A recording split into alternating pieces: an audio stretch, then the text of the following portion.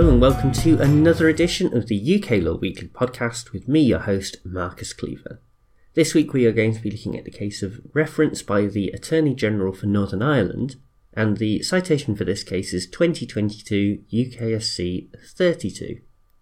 This week we have yet another Attorney General's reference for us to look at, and while it may not have as much constitutional import as the decision relating to Scottish independence that we covered last time, this judgment does still tell us a lot about devolution and the right to protest. In the same way that last week we looked at a legislative proposal from the Scottish Parliament, this week we are looking at a proposal from the Northern Ireland Assembly. The main difference is that this bill has already been passed and is in fact ready to become law. It is called the Abortion Safe Access Zones Northern Ireland Bill and seeks to protect women who need access to abortion services. One of the problems identified by the Assembly is that abortion clinics are often targets for pro-life protesters. The right to protest is important, but it is also important that women who need access to these buildings feel safe. The compromise in the bill is so-called safe access zones around the clinics where protests are not allowed. In particular, Clause 5.2a makes it a criminal offence, quote, to do an act in a safe access zone with the intent of, or reckless as to whether it has the effect of, influencing a protected person, whether directly or indirectly, end quote. Protected persons in this context includes not only the patients themselves, but those accompanying patients to the clinic, as well as staff who work there. The Northern Ireland Assembly has the power to make legislation by virtue of the Northern Ireland Act 1998, but with certain limitations. One of the limitations is that a bill is outside of the legislative competence of the Assembly if it is incompatible with the European Convention on Human Rights. The Attorney General for Northern Ireland has brought the reference that we are looking at today because of concerns that Clause 5.2a, that we just looked at, disproportionately interferes with the rights of protesters. More specifically, it is argued that it disproportionately interferes with freedom of thought, conscience and religion under Article 9, freedom of expression under Article 10, and freedom of assembly under Article 11. The questions were put before the Supreme Court, and that is where we pick things up. Now, before the justices got to the substantive question, there were a couple of preliminary issues to deal with. For a start, it was confirmed that a provision will only be outside of the legislative competence of a devolved assembly if it would give rise to an unjustified interference with convention rights in all or almost all cases. Secondly, the court considered some of the other recent case law in the area of public protest, notably DPP and Ziegler from 2021 and DPP and Kachurian from 2022. It was decided that during a criminal trial, it is not always necessary for a court to assess whether a conviction would be a proportionate interference with the rights of a defendant under Article 9, 10 and 11. Instead, the actual elements of the offence itself can ensure that a conviction will be compatible with the convention, and that can be the case even when there is not a prescribed defence of lawful or reasonable excuse. Whether an interference with a convention right is proportionate is not about fact-finding, but rather a series of legal tests that are applied in a factual context. That brings us to the main question in this case, i.e., is Clause 5.2a outside of the legislative competence of the Northern Ireland Assembly because it is incompatible with the rights of anti-abortion protesters under the Convention? As a starting point, the restriction on rights would be prescribed by law, by virtue of its inclusion in the bill. Moving on, and the court held that the clause of the bill in question does pursue a legitimate aim. As a point of public health, it seeks to ensure that women have access to treatment under conditions of privacy and dignity.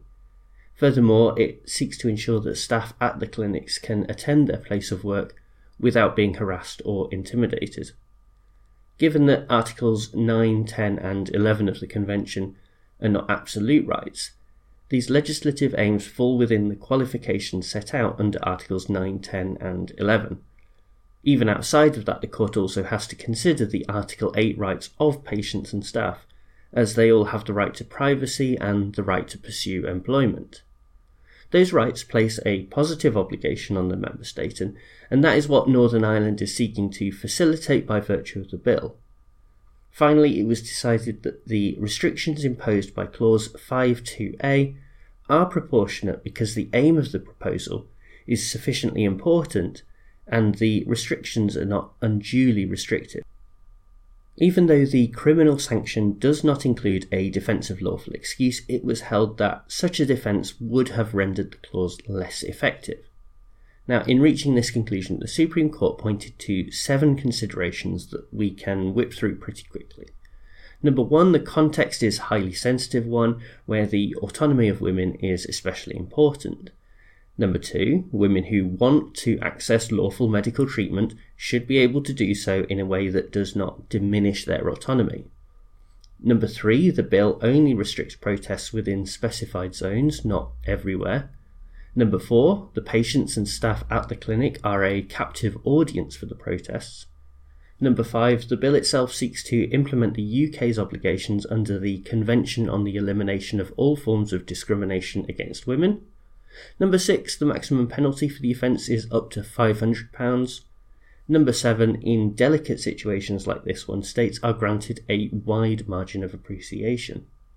On that basis, it was decided that the clause is within the legislative competence of the Northern Ireland Assembly, and so the bill can proceed to become law. Overall, I think this is a good decision that takes into account both sides of the argument. Emotive issues like this are difficult to adjudicate or even talk about without one side or the other getting upset. No doubt pro-life activists will be upset with the decision, but it is important to remember that their right to protest is not being taken away. It is just being restricted in a proportionate manner. I don't want to focus too much on the actual decision any more than that, but there are a couple of legal points worth picking up in relation to the preliminary issues dealt with by the Supreme Court. As a reminder, the first preliminary issue that we discussed was that a provision of devolved legislation will only be outside of the legislative competence of a devolved legislature if it is, quote, incapable of being applied in a way which is compatible with the Convention, whatever the facts may be. Dr. Lewis Graham at Wadham College, Oxford, notes that this is in contrast to if the compatibility arises in, say, some or most cases. The justices appeared to treat this as a mere confirmation of the law, but in actual fact the statement would appear to give the devolved legislatures more leeway than previously thought. The other preliminary issue was the consideration of recent case law, namely the decisions in Ziegler and Kachurian. In this judgment, the Supreme Court affirms the position in Kachurian and rejects the interpretation of Ziegler that suggests all convictions of protesters must be proven as proportionate. They hold that this widespread misunderstanding of Ziegler is wrong. All of this is potentially quite significant because even if there is a trial and Articles 9, 10 and 11 are engaged, then there will not be any need for a separate proportionality exercise if the ingredients of the offence already have questions of proportionality included within them. This highlights the importance of the Attorney General's reference in relation to the Colston 4 case, because that clarified that the rights will not be engaged if the act of protest involves violence or incites violence. Furthermore, the campaign group Justice intervened in the case to argue that when there is a need to carry out an assessment of proportionality, that should be considered by the relevant public body. In the context of a criminal trial, that public body is most commonly a jury, but the Supreme Court has effectively held that a jury should not consider the proportionality of an act of protest.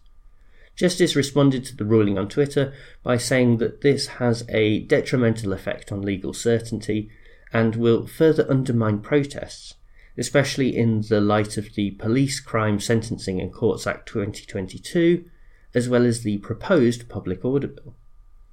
I think that whether there is such a chilling effect remains to be seen, and it will be interesting to see how the lower courts pick up these legal points. As I mentioned, these are really preliminary points to the main case, and so it could certainly be argued that they are more obiter and therefore not a binding statement of the law. Nevertheless, this was a unanimous judgment, so it will be quite persuasive. The truth is that when it comes down to protests, whether that is pro-life campaigners outside abortion clinics or just stop oil protesters on the M25, the law is still not massively clear in this area, and this judgment from the Supreme Court only goes some way to clearing it up. The government clearly wants to crack down on protesters as much as possible, but it will ultimately be up to the courts to ensure that a democratic balance is struck. Well, thank you very much for tuning into this podcast, and thanks as ever to bensound.com, who provide the theme music.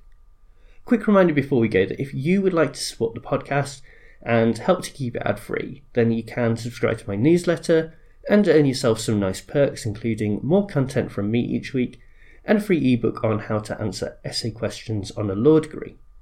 If that sounds like something you're interested in, then check out the link in the description to this podcast episode. Anyway, I'll be back with another episode next week, but for now, bye!